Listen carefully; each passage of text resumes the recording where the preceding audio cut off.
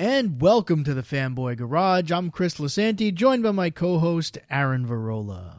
Hey, what's going on, folks? Welcome to another edition of the Fanboy Garage. We are so happy to have you guys here today, tonight, this morning, whenever you're listening to us. It's episode 70 coming at you. And, today's an exciting day to be recording. Yeah, it sure is. Awesome dropped. Yeah, so we're recording this on Tuesday, November 12th, which I'm sure most of you, or if not all of you know, is the day that Disney Plus has finally debuted. And it is, now you've had a little bit more time to live in this than I have, but in the little bit that I've been able to experience it so far today, I can say that it is magical.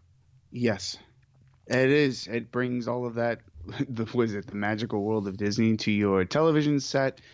I've watched The Mandalorian 3 times, and I've been digging in through a whole bunch of other documentaries, shorts, things like that. It's a beast. It is a beast. It is a plethora of content, and it's not perfect, but it's been awesome to experience it today, and I know it's just going to get better as days go on. So yeah.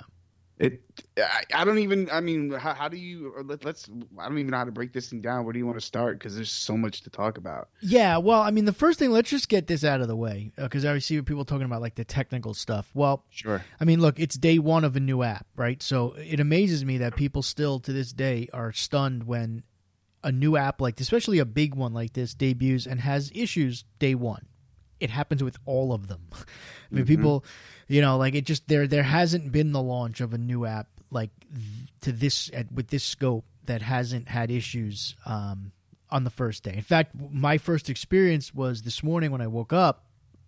I immediately went on to like the Verizon site because I wanted to take advantage of the free 12 months as a Verizon unlimited mobile customer. And I did that, and then I installed then it prompted me to install the app, like on my phone. And my first experience when I logged in was that it crashed. It was basically telling me I was offline, and I wasn't. Yeah. And I was like, oh, really? So then I went into the living room, and I installed it on my Roku, and that worked. But like the first thing I clicked on, so they have these, for those of you who haven't seen the app yet, they have I don't even know what like shortcuts, for lack of a better word, for like Star Wars, Marvel, sure, National Geographic, like just to go right to that content. So I click on Star Wars, and it's this cool like graphic thing where like it's things like swoosh by and then nothing. It's just like a blank screen, and I'm like, huh. So I just flipped through some of the content to see that any of it worked, and it did. And then I actually, unfortunately, had to leave the house, which I didn't want to do.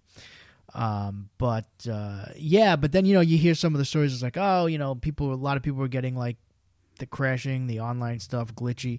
Sure. So far, I've been watching it now for about 2.5 hours as we record this, and I haven't experienced any issues yet. Yeah, it was so a couple of things I noticed when I got it, no problem, kind of getting everything up and ready to go. Try to manipulate my profile, and it was like unable to do that. Do you want to retry? I tried that a couple of times, and I just kind of gave up. I was like, I'll get to that shit later. No big deal. Playback was a bit of an issue. Like I would pause it, and then it would like freeze. I have to kind of get out of the app and then restart it. A couple of times those, I guess, fast track property links, those thumbnails disappeared on me. So like there's a Disney one, and that like completely disappeared. The Star Wars and the Marvel ones were still there, National Geographic, whatever. And then I kind of refreshed, and then those kind of popped back up. But for the most part, it's been good. There were just there were a couple of bits where I would like click a thumbnail for a piece of content, and it was like I'd get the spinning wheel of death. Like it just keep on spinning. So I'm like, maybe their servers are still uploading, or this is a really popular title or something like that. But as of this evening, things have been running really, really smooth. In fact, it looks like the app got a refresh. Like there's some new stuff that started to pop up, and I was Sure. like, oh, okay, cool, yeah, all right, they're really working on it. Um, there's a Disney Plus Twitter handle. They have been communicating with fans. They sent out a message, I'd say earlier in the afternoon on Tuesday the 12th, saying, hey, demand for the app has been greater than we've ever expected or could have expected it to be. Understand that there are some technical issues, and we're busy working on that. So, yeah, it looks like there will continuously be some refreshes and new, Yes. new things Course. afoot on As the there app. But I should will be. tell you, I'm for all of the content that it has served up, I am Yes. very pleased with the interface. I'm very pleased that it's all there. You know what I mean? Right. And Everything they told you was going to be there is was actually there. here, which is Yeah. so there was like no deception there. Like it really is all this. The amount of content that is here on launch is actually kind of startling. I'm pretty sure that they created another state for all their server farming. Well, yeah. It's like the amount of content that's on there is ridiculous. Yeah. It's funny because, we had the list, right? So, I mean, we went through it Yeah. on the show a few episodes ago. But when you see it like on paper, like while it sounded amazing, like when you actually see it like in the app and you actually see all the content right there, like on your TV, I still wasn't quite prepared, Sure. like for all of it. I mean, like the fact that almost every Spider-Man animated show ever, with the exception of like Spectacular Spider-Man, which is my favorite Spider-Man animated show because that was a Sony thing, and I guess the old the '60s Spider-Man cartoon, which I just love. yeah, which I have anyway. I mean, I have both of those series, so I can Yeah. watch them anytime I want. But with the exception of those, everything else is on there. Like the '80s Spider-Man, the Spider-Man and His Amazing Friends, the '90s Spider-Man animated series, like the modern, the more recent ones, like the Ultimate Spider-Man and the current Marvel Spider-Man, like all of that stuff that's been on like Disney XD and whatever, like that's all on there. Oh man, like all of the shorts, like the Fantastic Four stuff, the X-Men stuff, like just from a superhero perspective, it's amazing. I mean, obviously we knew like the Star Wars stuff was going to be cool, but even when you watch the Star Wars section, like when you go to the Star Wars section, it still is overwhelming. It's like because there's so much other stuff, like like you said, shorts and all these other little things on top of like the stuff that we all know, that it's just like, oh my god, like this is so comprehensive. Yeah.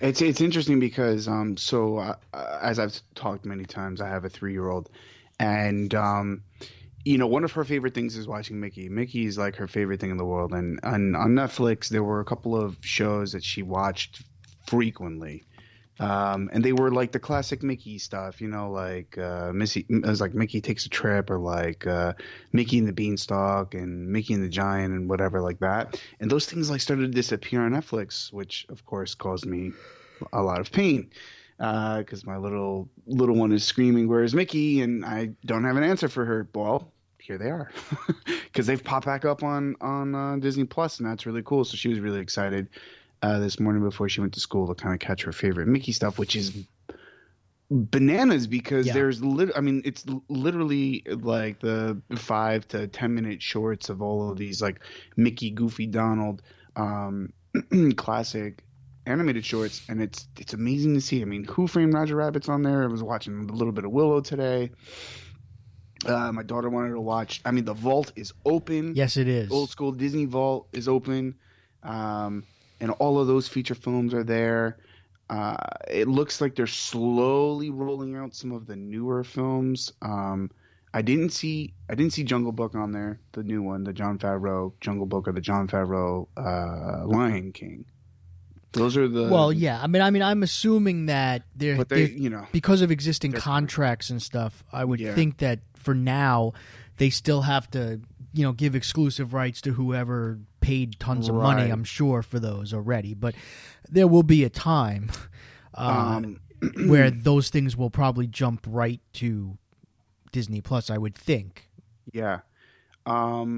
And the other cool thing about it is there's a whole lot of new content, like for the obviously the Mandalorian is the big one, but there's a lot of new content that's been created just for the streaming service. Right.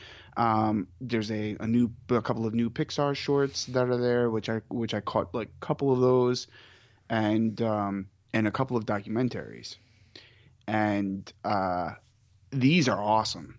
So the one, like, I saw one for Marvel, which was like kind of like, what do you do after?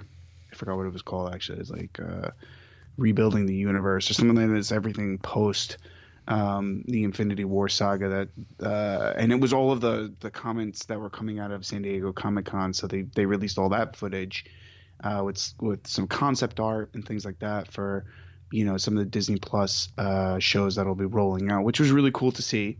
A lot of fun. It was only 12 minutes. But the shit that got me crazy excited, and I'm totally going to geek out about this, is the Imagineer documentary. And it's episodic, and they talk about the sort of development of the Disney theme parks and all of the ideation and the creativity and the engineering and all of that was thrown into bringing Disneyland, Disney World, and a lot of the other theme parks to life. It's voiceovered by or narrated by Angela Bassett, and it was it was like hour and a half documentary series, and it's awesome. So if you're into that shit, that's something cool to watch. And I haven't gotten to Bed Knobs and Broomsticks yet. We do know it is there, though. We've seen it. But I know it's there. Yeah. And I will get there.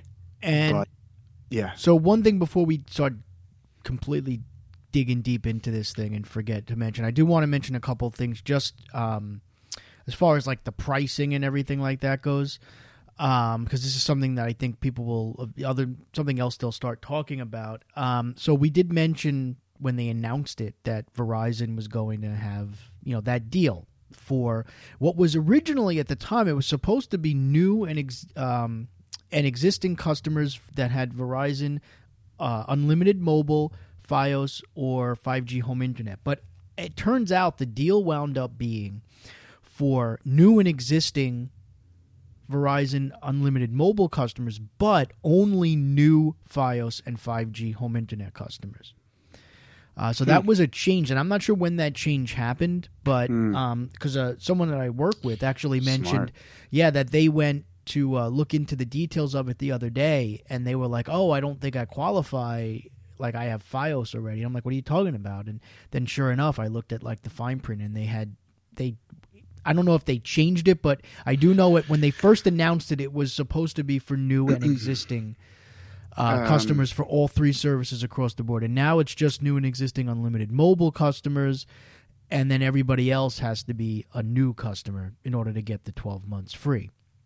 Interesting. Yeah. So I'm a Fios member, a Fios customer member, like it's a fucking club. Yeah, Sorry. you're a member. You're a client. And I did get an email from Verizon about it. Yeah. Because you put your email, you signed up for the email. Yeah, so I don't know if, and I didn't read it because, to be honest with you, I'm like, there's something fishy there. I don't know if it's free, so I didn't sign up for it. I probably should have. I would have saved myself a lot of money. I didn't. Whatever. Well, for those of you who want to know how it works, though, so I have Verizon Unlimited Mobile, so I was able to take advantage of the deal. And basically, what you do is you have to basically add it as a Verizon service. So you go into your Verizon account and you add Disney Plus. And so the idea is that you get the first 12 months free, and then if you continue on, then you'll get $6.99 charged onto your Verizon bill for Disney Plus going forward if you keep buying it through Verizon. So that's how that works. Another thing we learned today was that the way the bundle works. So, also, as far as that deal goes, for people who had signed up already for like the 1-year service, or you got the special promotional rate, like some people who had signed up for that like D23, they got like, if they prepaid for like 3 years in advance or something like that. They got it for like a really low price, like $3 or $4 a month, something like that. For those people, if you want to take advantage of the 12 months for free with Verizon, you can if you qualify for it. What they do is they freeze your existing subscription, whatever it was that you had already paid for, and you'll get the free 12 months. And then when that 12 months expires, whatever your promotional rate or your deal was will kick in. So for people who've already pre-ordered Disney Plus, you can still take advantage of the Verizon deal. It just freezes whatever it was that you had pre-ordered or prepaid for until the 12 months expires, and then that will kick in. So that's one thing. But now we also learned about the bundle, right? The $12.99 bundle that includes the ad-supported version of Hulu and ESPN Plus. How that's going to work, which was a little surprising to me, is that it basically, they're going to charge you for all three services, the full price, and then credit you back for the difference. That's probably not the best way to handle that. You're not going to be cutting checks for people. No, I mean, yeah, it's not the best way to handle it, and I think it's opens up room for disaster if those credits don't actually come through. It's just a lot for people to have to keep track of. It's amazing to me that with all the money Disney has, that they didn't invest in like a portal. Yep. Where you could like log in and just sign up for this bundle package, and I don't know how they would do it, but maybe they would generate like a one-time use like promo code that you could apply to like those three accounts when you sign up, or if you have it already, and like that would give you like the prorated monthly rate that equals out to $12.99 for all three services or whatever. Like that would probably have been a better way to do it. Right. But that's how they did that though. So anyone who is looking to take advantage of that deal, that's how it's going to work from a billing perspective. Yeah, that's not an ideal situation No. at all. And it's funny because that's another thing where I signed up for the ad-free Hulu, which is coming later, right? I think that bundle's coming at a later date. I didn't know that if they are they gonna do a bundle with the ad-free version? I thought they were, but I could totally be making that shit up. Yeah. But that's one of those situations where again I'm like, man, do I really want to go through the hassle? I'm glad I didn't, because that just doesn't sound like I'm going to get anything out of just them saying, hey, your first 6 months are going to be free to offset whatever it was that you paid for both these or three of these services. Yeah. You know what I mean? Well, what changed for me was the Verizon deal, because I was going to go all in. Yeah, I was going to go all in on the bundle, and I was like, you know what? I guess I'm willing to give up my ad-free version of Hulu to get the better rate. And ESPN Plus is like a throw-in for me. Like I would watch like UFC stuff on it if I had it, but it's not something that I really need. But once they announced the free thing with Verizon, I was like, well, for the same price, actually for $1 less than what I would pay for that bundle, I could keep my ad-free version of Hulu and still get Disney Plus. Right. And then I just don't have the ESPN Plus, which, like I said, that was whatever, take it or leave it for me. So that was the direction I went, and I'll worry about the rest 12 months from now. See where the landscape is at that point. Mm-hmm. Yeah. Mm-hmm. But I guess we can dig in now to this whole thing. Well, yeah. Was there anything, as you were scrolling through and looking at content, anything that you were not happy with? I was missing. I didn't think anything was necessarily missing. But again, I kind of knew exactly what was going to be on it because I had the list. We went through the list, but it was, like I said, it was cooler just though seeing it like in front of me with like the thumbnails and stuff made it feel more impressive. I haven't had a chance to go through the entire thing yet. But for me, this app is mostly about Star Wars, Marvel, and certain other things. Look, I love Pixar, but I'm not going to fire up those movies very, very often. I love them. I love them too, but it's great. I need a box of tissues for most of those things. Especially Up. Yeah, the beginning of Up is just a disaster, but it's a great movie. But anyway, yeah. So like, there's certain things, and there are certain things I might flip through and say like, oh, you know what, this is something I haven't seen in a while, or something maybe I've never seen, and this is a great opportunity to watch it. But for me, it's really about the Star Wars stuff and the Marvel stuff. Yeah. And I will say the opposite, though, did happen. There was something on here that I did not realize was going to be on it, and I'm as we record this, I'm sampling it without the sound for now. But I did not know that they were going to have every Star Wars movie in 4K. Yeah. That was a complete exciting. surprise to me, and I found it because I noticed this morning when I first fired up the app on the Roku that they had a 4K section. I was like, all right, well, that's cool. And I saw, of course, The Mandalorian was the first thing that they had on there. And I was like, well, I guess I'll be watching The Mandalorian in 4K tonight when I get home. But after I finished watching The Mandalorian in 4K, I flipped through the rest of that like section, and I see like The Force Awakens, and I see like Rogue One. I'm like, all right. And then all of a sudden I see A New Hope, and I'm like, wait a minute, A New Hope? Mm-hmm. Is that right?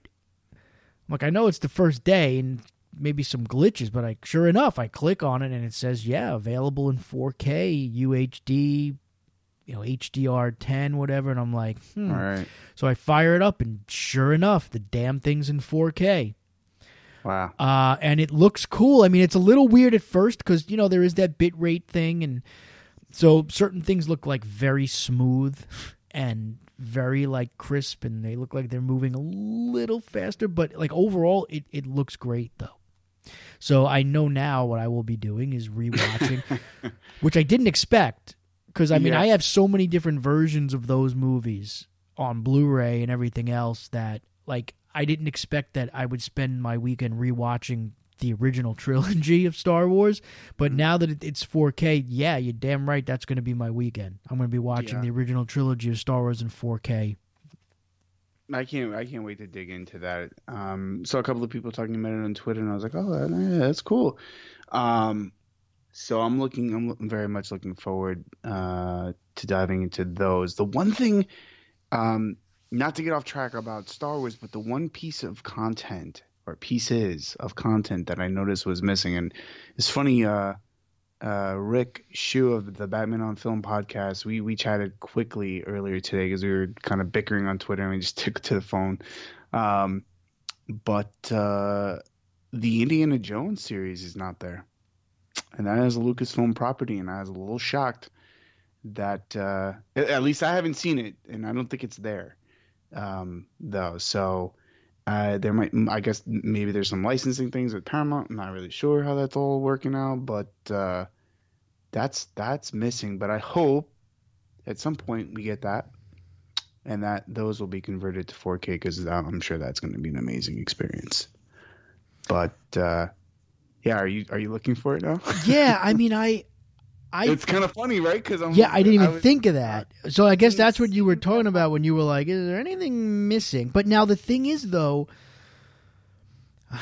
yeah, I mean, I guess Lucasfilm produced those movies, and they were distributed by Paramount, though. And Disney bought them, right? Like because they were part of the package. Correct.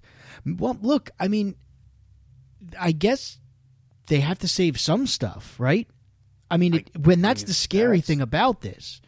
Is you can't have everything available like day one because you don't want people to subscribe for like 6 months and then say, oh, I've seen it all, I'm good.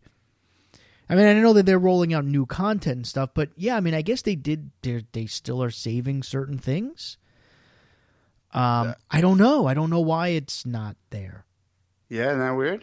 Yeah, but I'm assuming it will be. At some point, right? Maybe that'll be a big thing. Maybe that'll be I don't know.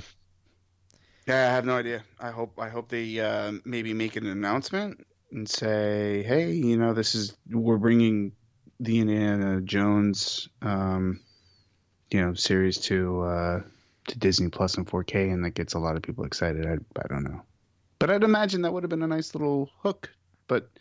Well, I think they have enough of a hook, but yeah. Red Tails isn't on there. No. Craptastic. Yes. George Lucas film. I'm trying to think what else can we talk about regarding Disney Plus. I mean, I'm just, Well, it's there's plenty funny to in talk about. comparison. I mean, there is a lot to Yeah.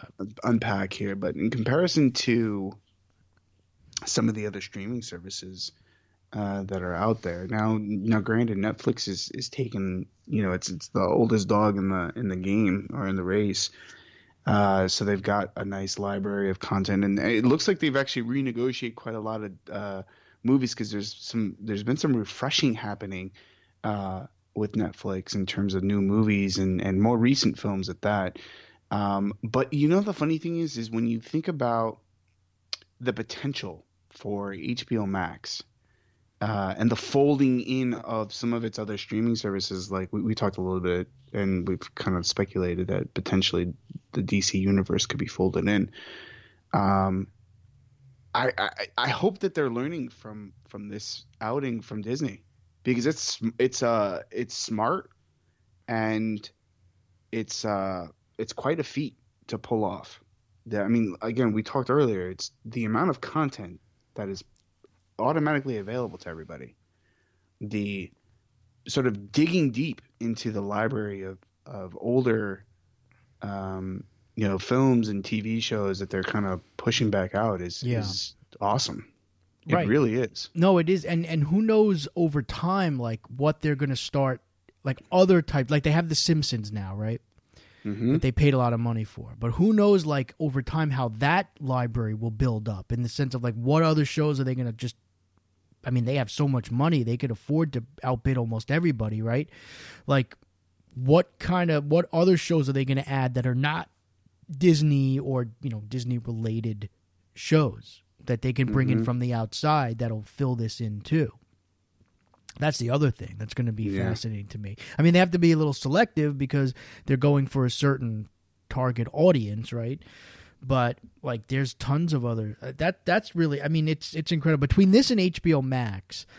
Like I'm already figuring out like 3 years ago when I got rid of cable, this was, where I was hoping to be. But now I'm going to get to another point where it's like by next year, when HBO Max is out and the NBC service is out, I'm going to start to get to that point where it's like, well, do I need live television for much? Because I hardly watch live TV. And I feel like when I do watch live TV, it's basically reruns of shows that are on streaming services anyway.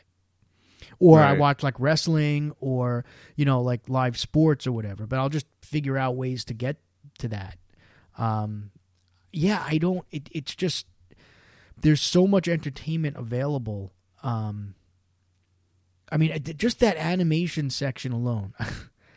I just like, because that's my wheelhouse right there. Like seeing those old shows, like Spider-Man. I mean, that's my childhood right there. All of that stuff. And like that was a huge thing for me to have that all in one place, rather than like, I mean, I had all of that stuff on DVD and Blu-ray and whatever, but to just have it in one place where I could just stream it. Yeah. Like, oh man, like that's like a dream for me. Although I will say it's interesting. The quality though on some of those shows I was not overly impressed. Like on the Spider-Man, like the 90s animated series and the Spider-Man and His Amazing Friends and the Spider-Man show that from the 80s that ran sort of parallel with Spider-Man and His Amazing Friends.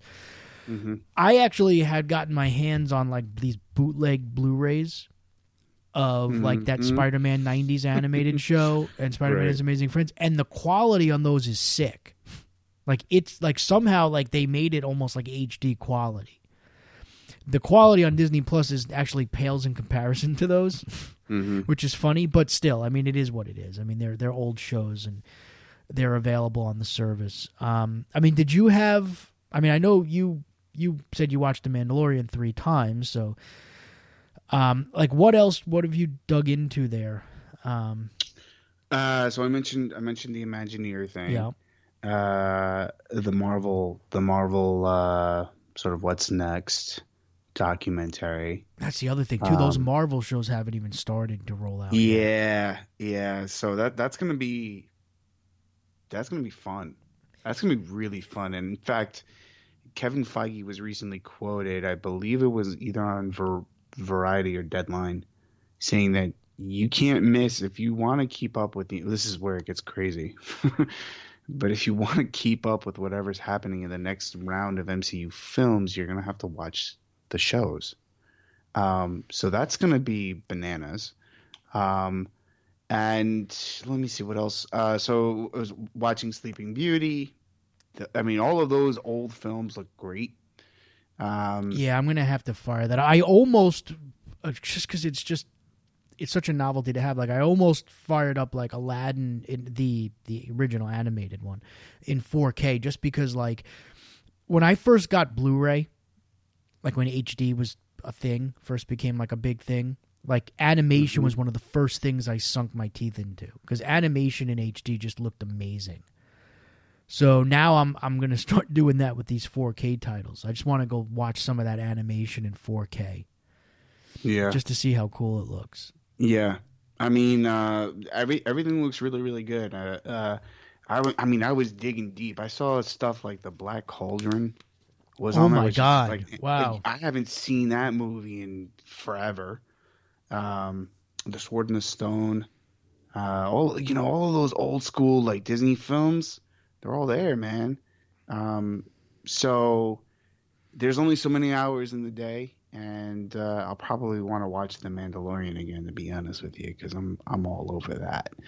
It's like looking for Easter eggs, and it's like, I'm basically drooling and foaming at the mouth for Rise of Skywalker, and so this is like the next bit of like Star Wars content that I can consume, and I'm like, whoa, I need it now. Let me watch it like 50 times so I can become an expert and talk about it all day. Yeah, so why don't we start talking about that? Let's do it. So The Mandalorian, which was the big thing with the launch here. The first Star Wars, weekly television show, right? And the first new story, right? Yep. Of something that's, at least, other than Rogue One, right? The first, something that's just new characters, a part of the time that we have never really seen, right? In live action. It's 5 years after Return of the Jedi. Mm-hmm. And so this is the way I look at The Mandalorian. The first episode, I'm not going to sit there and say that I was completely blown away by it. I really liked it. I love the fact that it was like barely 40 minutes, which completely shocked me. I had actually that kind of pissed me off. I was expecting it to be an like hour, like an hour or maybe even a little over. But no, I was like, wow, it's 40 minutes. Okay, great. It looks fantastic. The beginning wasn't great for me. Like it just took me a little bit of time, but I thought by the end it had completely grabbed me, and I was like, this is a universe I want to live in. I want to see more of this. I need to see more of this character. I need to see more of this world. I'm gonna love this show. I feel it.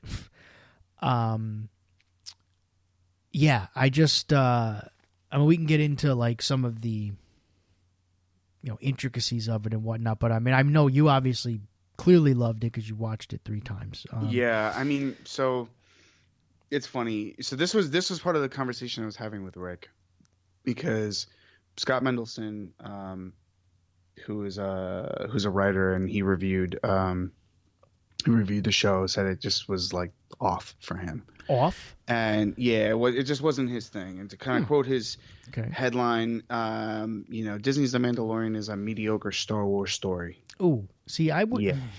Now, look, I just said, like I said, I wasn't completely blown away by this first episode, although I did like it a lot. But still, like, we haven't seen the story yet. Right. This is the first episode of 8 episodes? Right. Yeah, I mean, and it's already been greenlit for a second. Yeah, I mean, it's rough to say The Mandalorian is a mediocre Star Wars story. We're just getting to the story, I feel like, at the end of that episode. And so, I mean, I don't agree with his statement at all. And, Rick retweeted his article and basically said, like, he doesn't, obviously he's not wrong. It's his opinion. It is what it is. And there was Rick acknowledged that there was a slight feeling of off, because it's the first live action Star Wars TV show, right? Which is fair. Sure. Right? It's a completely different medium. I don't think that takes away from the show being any less cinematic, because believe me, like, that show could be on the big screen and it would probably play just as well as any other Star Wars film. Yeah, I definitely felt the scope of it was certainly cinematic. Yeah. Sure. So, for me, the way I described it to Rick, and I'll describe it for you guys, is I remember seeing Rogue One for the first time, and the first 10 minutes of that film kind of felt off to me. Yeah. And it was because it was taking me, out of familiar territory, right? We weren't in the saga anymore. It was a separate story. First movie without the scroll, and all that stuff. It just was like, boom, here it is. Yep.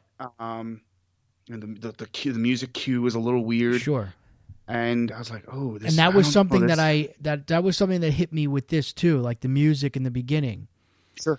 Yeah. Yeah. It's got like a tribal vibe to it.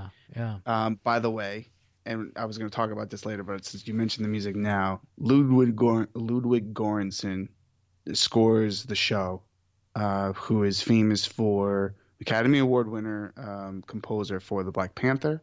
And he scored both the Creed films and Venom. So this dude is on his way up, and he does great work, in my opinion. And I actually really enjoyed the score for the show. I know our good friend on the Wrestling Council and listener Phil does not like it. Doesn't like the show or the score? No, didn't like the score. He said in parts it felt a little off, but and I'll get into that a little bit later. But here's the thing. The show, because I had experienced this before with Rogue One, like, I was able to kind of get into it a little faster with the Mandalorian, because I'm like, okay, this feels like it belongs, like it almost like you could attach it to Rogue One a little bit. Like, there's that clean feeling. I don't know if that makes any sense, but Rogue One looks great, and it certainly is a Star Wars film, but when you stack it right up against A New Hope, despite the connective tissue there, it is a fresh looking film. It just looks really clean, and it's shot differently, so it just has its own vibe to it. And so I feel like The Mandalorian has the same thing. Once that thing got started, once it kicked off, The Mandalorian, that is, like, I'm like, whoa, this is gonna be a fun ass ride. Like, I just love the dynamic of the character. Pedro Pascal does a great job at voicing him and kind of communicating, the vibe of this dude. The sort of unveiling of the Mandalorian culture as well is a lot of fun, and sort of diving into a bit more of that mythology. Right. Is sweet. Dude, I mean, I got a laundry list. I don't know how we want to do this, but like, there's so much. Okay, sorry, I'm like all over the place because the show got me so excited. Well, you know what? Before you start to get geek out, geek out your stuff. I'm gonna make a comparison when I say like how like the beginning of it caught me a little off guard, and this is probably a comparison that Star Wars fans are not gonna like or want to hear. But when I saw the first episode of Star Trek Discovery on CBS All Access, I kind of had the same feeling. Like, I liked it, but I felt like it was a little, like, it just didn't completely blow me away. Sure. And then I wound up loving that show, like, more and more as the story developed. Right. Because it was just the first part of a very big story. Right. That's exactly how I feel like this is going to wind up going for me. Like, once I got all of that, like, kind of the newness of it or whatever out of like my system, like as the episode went on, and it's only a 40-minute episode, so it didn't take me long, obviously, to get into the show. But as that, by the end of that episode, I was like, yep, I'm ready. Bring on the next episode. Yeah. And I will watch it. Yeah. I will watch this. I will watch it again, probably a couple of times. Which is what I like about, not having having it be bingeable. Yeah, that's like a gift and a curse. Yeah, because now it's like, while my obsession now is for the next week isn't going to be let me see how quickly I could finish this show, because I don't feel like this is the type of show. And Star Trek Discovery was the same way. It was week to week. It's like I don't want to have to binge this. Like I'm actually happy that I can now sit back and rewatch this episode a few more times to start to digest everything, and then I feel like it'll be a more rewarding experience for me. Like by you the have end. to go back and like rewatch the episode and just sit with it for a little bit. You know, there's a lot of cool stuff that's happening there. There's you know, I was, you know, again, I went back on Twitter and was talking a little bit about this, but I love the revisiting of certain characters we haven't seen since like A New Hope, right? Forgot that I'm totally blanking now on the creature's name, but the snoot guy, the guy that played the flute to get the speeder on the ice. Sorry guys. Oh, spoilers if you haven't seen the show. Oh yeah. We're gonna do it. As spoilery as it could be for a first episode. That. Oh, it's a Kubaz. That's what it is. That's the name of the creature. But the species, like we haven't seen that guy since A New Hope, like that species, and that was fun. That was cool. You know, the practical effects are great. I threw a question out to Jon Favreau, not that he's ever going to answer me because who the fuck am I? I'm a nobody, but like I'm almost convinced he's using stop motion for some of the creatures because there's like this sort of unnatural like look and hop to it. It'd be really cool if he did. I'm not sure if he is, because why would you spend hours upon hours of having someone manipulate a clay creature when you can just CGI it? Cool, but I know he's really into it, and I wouldn't be surprised. So Jon Favreau wrote the show. Yep. Most of the episodes, anyway. Yep. Dave Filoni directed this first episode. Yeah. So Dave Filoni, famous for Clone Wars and Rebels. So there's a lot of good stuff kind of cooking there, and you know you got Carl Weathers, who, and by the way, probably this dude does not age. It's like stepping back into time. The guy looks great. But it sets up a really cool story about how you've got a bounty hunter, obviously, who is out there just kind of collecting as many bounties as he can. Mandalorians have a reputation of like kind of making short work of, you know, any sort of opposition. He's dark, he's mysterious, all of that good stuff. And I remember reading something about the overarching plot of this story, like Mandalorian like meets a child, and we're gonna get to that in a minute. But like that was in the back of my head, so I almost knew, okay, they have to set that stage up first. Like in the first episode, you kind of set the table. But it was good to see him like working his way through a bounty, and then you meet IG-11, and that's where the shit just goes nuts, like full on Star Wars. I thought it was cool that he met the Ugnaught, which was voiced by Nick Nolte, and he had to learn how to ride that. I don't know what that thing is. Whatever. But that's, again, going back to what I was saying before about like kind of revisiting some of the species. Like an Ugnaught, we haven't seen that since Empire Strikes Back. And they were the little guys kind of manning the carbon freezing facility on Cloud City. We don't really see them after that, so it's really cool to have one be brought to life and actually have a character, and he's like, I have spoken, and he kind of like rides off. That's pretty cool. But going back to the whole Mandalorian thing, it's fun to see that he's collecting this stuff from the Empire, like the steel, and he's building his armor. Right. I was like that because I've never seen. I don't think they've ever really shown any of that in any of the other series, in cartoon iterations of Star Wars and Mandalorians. But that was awesome, and so I'm excited to see how he keeps on going on in his quest. But what really blew my mind, and I'll get to the end of this episode, I know I'm kind of all over the place, but you guys have to ride with me, is when he gets to the final bounty and it's him and IG-11 standing over this pod. Yeah. And they open it up and he's like, it's 50 years old. Like, and IG-11 is like, yeah, some species age differently than Yeah, others. as soon as he said that, I knew exactly what was going to pop up too. Dude, you know what I was thinking? I was like, it's gonna be a baby Palpatine. Oh, that would have been. Oh, like yeah. they're gonna just throw. They're gonna like, That blow would have this whole shit up out of the that water. would have broke the internet. And in it is like, I don't know what Yoda's species is called. Yeah, I don't either. But he was supposed to don't be the even think he last was- of his species, right? Which obviously is something not the like case. that. But yeah, And yeah, so a baby Yoda like creature is shown, green and all, and like my mind, and he's cute too, or she, my whatever. mind exploded, bro. Like I literally was like, my hand went over my mouth, and I was like, holy shit! Never would have expected to see something like that in a Star Wars show. And it doesn't mean anything yet. It doesn't mean shit. And I'm like, God damn, okay, oh shit, we're gonna do this. And then he kills IG-11 to protect the kid, and they do the little finger touch stuff. I'm like, oh, Right. ET callback, that's pretty cool. So that's the story. The Mandalorian's is gonna protect. He's gonna decide to protect.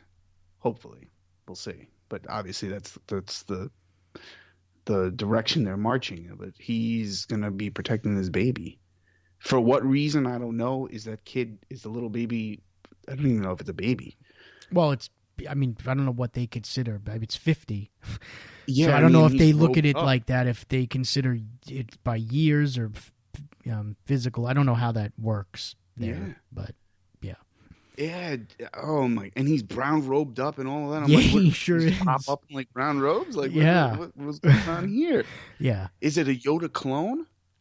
We're gonna I don't find out. know. I mean, that's the thing. That's the whole point, right? I mean, we're talking about this because that's a part of that story that clearly a big part of this story that we don't know yet, and we're gonna hopefully find out over the course of the next 7 episodes. Anyway, So we have 7 episodes, which will take us right smack up until Rise of Skywalker. And yes, one of the things that Rick and I were talking about was there has to be a tie-in. There has to be something in this that. well, not necessarily. I mean, well, No, I mean it doesn't. necessarily because it's 5 years. How far in the future was Force Awakens from Return of the Jedi? 30. 30 years. So this is 5 years. So there's 25 years passes between this series and Force Awakens. Yeah. I don't know how, and Rise of Skywalker is happening after Force Awakens, obviously. So it's like there's a lot of time there. I don't know that they necessarily. Yeah. That would Well, almost be I would almost be disappointed if it did somehow, because one of the things I like about this show so far, or the idea of it anyway, is that this is what I was really hoping like those Star Wars stories were going to be.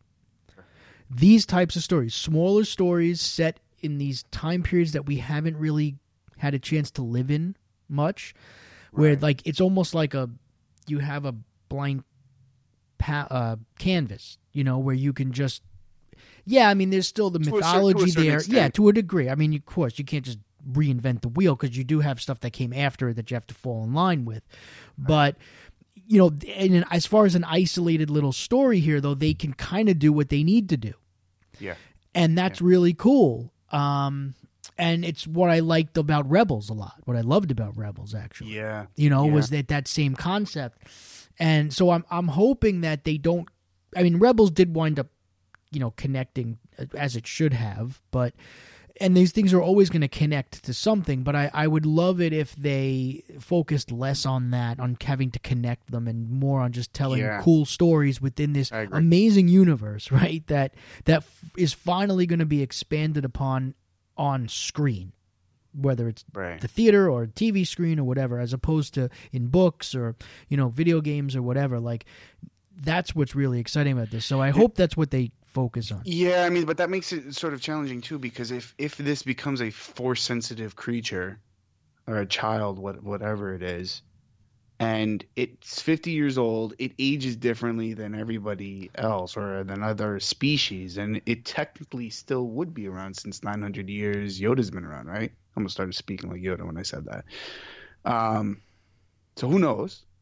But I agree with you. I like the finite, like, here's what happened to this dude during this period of time.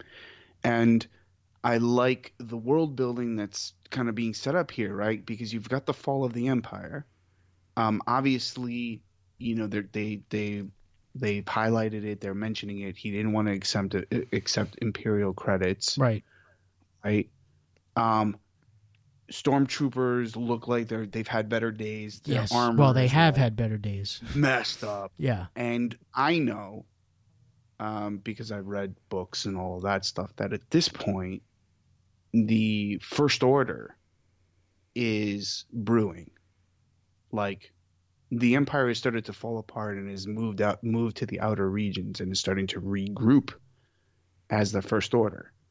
So it's really cool for me to kind of know all of that, but then to see what's still sort of happening on these other planets as things are starting to fall apart, and or there's like maybe anarchy, or the New Republic is starting to set itself up. So it's cool to think about that. Do I want to see that? No. Right. I want just this lone gunslinger type story. Right. You know what I mean? It feels a little bit like Logan. Which gets me even more excited when I make that comparison. So yeah, because that's the potential here, right? Is we're going to get these different kind of vibes, these different types of stories that can all still feel very Star Wars and look very Star Wars, but they don't. You know what I mean? But they can still be their own thing. Yeah. That's cool. And I mean, look, The Mandalorian, yeah, it's getting a second season, which is fine, but it's not going to be the only Star Wars show. No, as we know, for sure. Obviously, I mean, the yeah, Obi-Wan thing is going to be, this thing. yeah. And I'm hoping that Obi-Wan show, and I know you're, despite your reservations, see, you know what? That in this format, I'm good with it. Right. I'm hoping that becomes its own thing too, in a way. Like, it's a story about, clearly it's about Obi-Wan, and we know all about him, but like, give me Obi-Wan in some new setting, some new type of show, and I'll be cool with that too. Yeah. And we're getting I'm excited. more Clone Wars. Yeah. So that's back to the familiar. So like you get a little bit of that. And the funny thing is they've only, at least from what I saw, because I clicked, I wanted to see if it was like available. I know it wasn't going to be, but they're slowly introducing people to the Clone Wars because they're only making the first 3 seasons available. Right. So again, that's another thing that they're holding. There's back. slow roll. Yes. Slow burn. Yeah. Yeah, I mean, it's a great time to be a Star Wars fan. Well, that Clone Wars show is dense. Yeah. People may not realize it. There's a lot to chew on. Yeah, it is a lot going on in that show, and it's great. But if you have never watched it before, like, it's not just like this little breezy cartoon that flies along. Yeah. There's a lot to that. Yep. Yeah. It really a lot of the stuff that was missing from the prequel trilogy. Yeah. I mean, 100%. 100%. And they give you a lot of action. They give you a lot of myth building. Sure. And a lot of politics. And in some cases, better versions of those characters. Sure. Yeah. Sure. Yeah. So I guess maybe since The Mandalorian's rolling on a week-by-week basis, maybe we'll give you guys maybe a quick. Now they're saying Friday. Is that the date that's going to be dropping every week now? I think so. Obviously today it was Tuesday because it just happened to be the day. But now is episode 2 dropping on this Friday? They'll probably wait till next week. Probably, right? Yeah. So maybe on forthcoming episodes of our show, we'll give you guys maybe like a 10 or 15 minute recap or review of the episode of The Mandalorian. No, so actually the episode 2 does drop November 15th, which will be Friday, which will be tomorrow if you're hearing this on the day the episode releases. Amazing. Yeah. 2 weeks of the 2 weeks of The Mandalorian, like, give it to me. Oh, and by the way, a quick fun fact, Taika Waititi voiced IG-11. Yes, one of the best comedic. And Taika Waititi directed the final and the 8th and final episode for this season too. Yeah, IG-11 was great. Yeah, but that whole I'm going to initiate the self-destruct sequence. Right. That's awesome. Yeah. Awesome. Just Go ahead. Oh, sorry. Go ahead. No, I was Just gonna so, say they let you know too. The Mandalorian has all of his tricks and gadgets. oh yeah, You know. yeah. Just to give you the timeline here. So episode 2, which was directed by Rick Famuyiwa, a name Awesome. you know, will be November 15th. Episode 3, directed by Deborah Chow, November 22nd. Episode 4, directed by Bryce Dallas Howard, November 29th. Dave Filoni directed episode 5 and wrote, actually, so those first 4 episodes were all written by Jon Favreau. Dave Filoni wrote and directed episode 5, December 6th. Rick Famuyiwa back for episode 6, which was the story by Christopher Yost, the teleplay by Christopher Yost and Rick Famuyiwa. That's December 13th. Deborah Chow back again. Jon Favreau wrote the last 2 episodes. Episode 7, directed by Deborah Chow on December 18th. They're skipping Christmas, obviously. And then December 27th is the final episode, which was directed by, well, for this season, directed by Taika Waititi, written by Jon Favreau. So they'll take us like the week after Rise of Skywalker drops. Yeah, so episode 7 is 2 days before, and because they're skipping The Christmas, yeah. So episode 8 is 7 days, a week, exactly a week after, basically. It's gonna be great. Yeah. Can't wait. Awesome. Oh, so that means they're bumping, because I'm looking at it here, like, because they probably don't want to release it on the day that Rise of Skywalker opens, because there's only 5 days between December 13th and December 18th. That's right. Because December 20th would have been the day that Rise of Skywalker opened. Yep. So they're not doing that. They're having it come out a couple days before, so the Rise of Skywalker can take over the world for that weekend. That makes sense. And then the final episode a week after. So yeah. Yeah. There you Cool. go. So there you guys have it. And just okay. Well, you want to throw a number grade? I mean, we've talked about it though just before. Just looking at that list, though, I mean, those are some heavy hitters though that they got working on this show. Sure. I mean, it's amazing. For sure. Yeah. And I can't wait to see how they bring their flavor, if any, to the show. But yeah, I mean, and not for nothing, but it's very promising for this service in of itself, because you got a lot of really cool collaborators and directors and creators kind of coming on, not only just for the Mandalorian, but for the other special Disney Plus shows for Marvel and things like that. So it's really cool. And I just want to quickly summarize real quick, as we're talking about streaming services. I still haven't watched any content from Apple TV Plus because it just doesn't grab me. And they only came out with like a couple of shows. There's really nothing special to it. It seems like it's holding its breath for something. So if it doesn't do something quick, I'm just going to end up canceling this free subscription I have, because it's really not, especially now that I've got Disney Plus. Right. So Apple seems like it just launched early just to, kind of get ahead of the game, but not really. Yeah. Well, I mean, look, they're not everyone's going to be a winner here. No. I mean, it just can't happen, right? It's not going to work out that way. So, yeah. All right, so let's end. We got some questions. So our boy Tavo, he asked, with such a strong start, in his opinion, how many episodes of The Mandalorian should there be per season? Well, so I mean, we already said this is 8 episodes for this season, and I'm good with that. Yeah, that is my new sweet spot, because The Boys was 8 episodes. The last season of Stranger Things was 8 episodes. I feel like that has become my new go-to. Like 8 episodes works for me. Now, see, for now I'm saying 8 episodes, but because the episodes are shorter, well, that's like Stranger Things is an hour long. That's true. Yeah, I was not expecting 40 minutes, and we don't know the length of each episode. Exactly. They may vary, like they may not, but that's a good point. I mean, but I'm just, as a general rule, 8 episodes seems to be my new sweet spot. No, I'm good with that. If they're all going to be 40 episodes, 40 minutes, then maybe 10 might work, but we'll have to see. I mean, I'll let you know after episode 8 if I feel fulfilled. Yeah. by It this was. season. I mean, for the first episode. It was tight. Yeah, It was exactly. tight. They got a lot of stuff accomplished. I would rather you not give me a lot of filler. Right. A lot of bullshit It's talking. one of those things that I feel like British television has done better than, and it's taken us a long time to catch on. Like just more quality over quantity.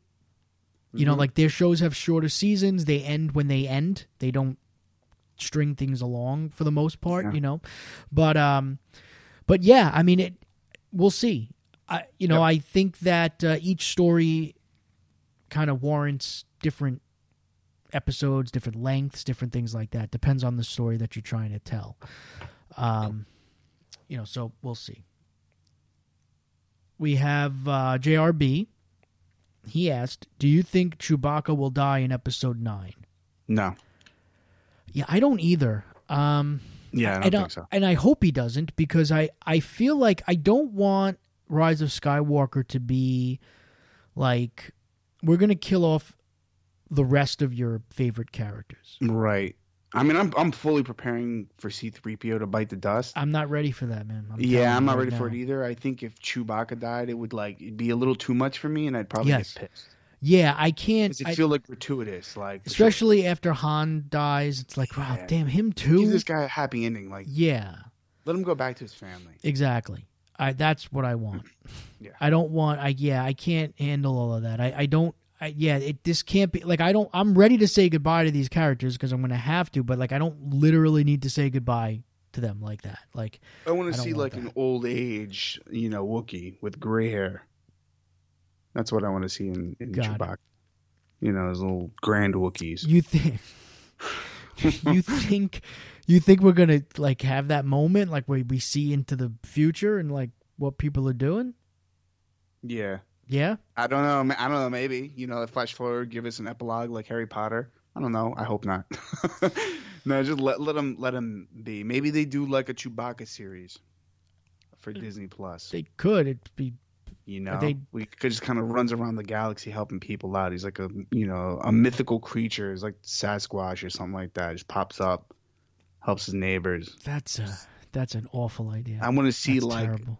The Incredible Hulk series, TV series meets Harry and the Hendersons. Wow, I don't want to see that at all. Yeah. No. Right. No. Moving on. All right. On that note, Ron Diesel asks, what should studios learn from looking at the box office as it relates to something like Dr. Sleep? So we didn't really talk box office this week, but obviously Dr. Sleep underperformed. It only did $14 million, I believe. Of course, Terminator is dead in the water. But, I'm going to say the same thing I've been saying, which is that you don't want to take the wrong lessons from things, right? Mm-hmm. So I feel like Dr. Sleep was a byproduct of the fact that they saw it have incredible success, and even like that Pet Sematary remake did better than expected, right? So they're like, oh, well, Stephen King must be hot again. No, not necessarily. So again, like, it's not just like, you take the wrong lessons from these things. The wrong lesson to take out of that was that, oh, it's just people want to see movies based on Stephen King books. Yeah. No, that wasn't the lesson there. Yeah, and I mean, I heard it's a decent film. Yeah, I mean, I'm sure it is. But fine. Again, I mean, I just think it just didn't capture anybody. It didn't work. Yeah. No, it's not. First of all, I don't think that a lot of people, because it's called Dr. Sleep, like, I don't think people automatically associate it with The Shining. Sure. And I don't know that The Shining. Now, look, I know people who love that book. Not The Shining, Dr. Sleep. Love the book. And I know a couple of people who saw the movie and liked it, but like, it's not one of those things like how all these years people weren't like, oh my God, we need a sequel to The Shining. It's just like, I don't know. I just, the lessons always come down to the fact that you just need to understand why certain things work and don't work. And, don't always take the lowest common denominator. Don't always look to the simplest what you think the simplest reason is going to be. Like if an R-rated movie makes a lot of money, it's not just because people want to see R-rated movies, or no, it's not just because people want to see Stephen King movies, or no, it's not just because people want to see super. You know what I mean? Like it's just that those aren't the right lessons. Like you need to look deeper into that. Like what was it about this particular movie? What was it about it that made it a ridiculous success? And nothing to do with Stephen King. No. You know, no. I mean, the Stephen King movies have been flopping for years.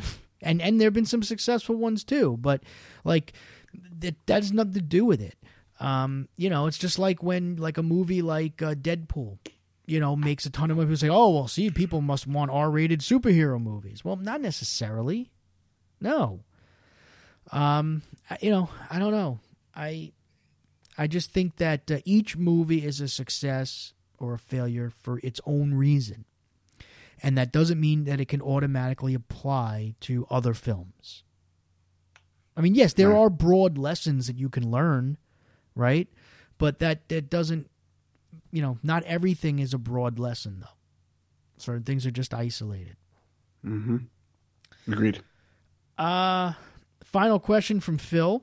He says, Oscar bait movies are about to kick off. What are you guys most excited to see? He's looking forward to The Irishman.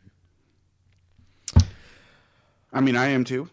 Yeah. I don't, you know, nothing really is on my radar, to be honest with you. Yeah, no. Haven't even thought about it yet. Not for me either.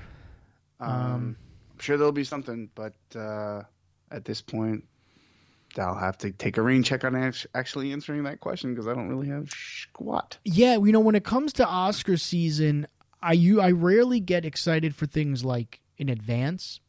Right. It's usually like I wait to see what movies are generating the buzz. Sure. And then I'll find a way to watch them if it interests me anyway. So that I have seen some of them before, although I wind up seeing less and less of those movies before the Oscars than I used to. Yeah, same. It's like after, or it's like someone's like, "Oh, dude, you totally got to see it. It's an amazing performance," and I'm like, "Oh, I'm missing out. Got to go catch it." But that hasn't happened in a while. So, all right. Yeah. So that's that. Cool. So everyone can go back to watching Disney Plus now. I know. Thanks for listening and taking time out of your busy watching schedule to do another episode with us. We'll do some plugs and then we'll let you go. Yeah. So, of course, you can visit us at thefanboygarage.com. That's our website. That's where we have all of our episodes. It's where we have our merch store. We will have a new design coming very soon that I think you'll all enjoy. And, of course, it's where you can send us an email if you don't want to do the social medias. If you do the social medias, we want you to join the conversation, especially now with Disney Plus coming hot and heavy, and we want to hear your feedback on The Mandalorian as well. You can do that on Twitter at The Fanboy Garage. Of course, we also have our Facebook page and our Instagram, all at The Fanboy Garage, and you can find me on Twitter at RealCLMighty. And you can find me on Twitter as well at Starting Sith. I know there was one thing that we wanted to talk about. We'll push it to the next episode, which is the showdown between Jon Favreau and Peter Jackson. So sorry about that. You'll just have to sit tight and wait for the next one, but we'll get into that. In the meantime, if you do like what you hear and you want to support the show, please do leave us a 5-star review on whatever streaming service or podcast service you are listening to the show on. It is greatly appreciated. And we'll catch you guys on the next one. Thanks for listening.